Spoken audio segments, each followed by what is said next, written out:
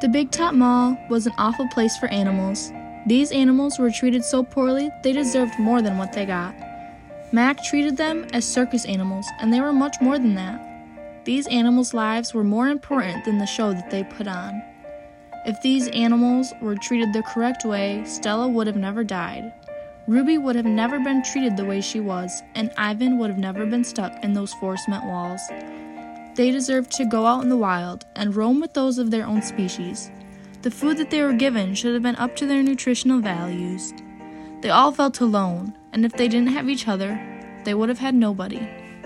If I were Mac and the one and only Ivan, I would have done things much differently. I never would have had those animals captive in the mall. They would all be in an enclosure where I knew they would have had proper care. This would have caused the story to be much differently.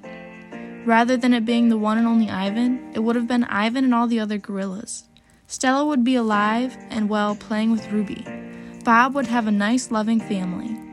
Although Ivan, Stella, and Ruby, and Bob wouldn't have known each other, they would have been much happier than what they were in the Big Top Mall.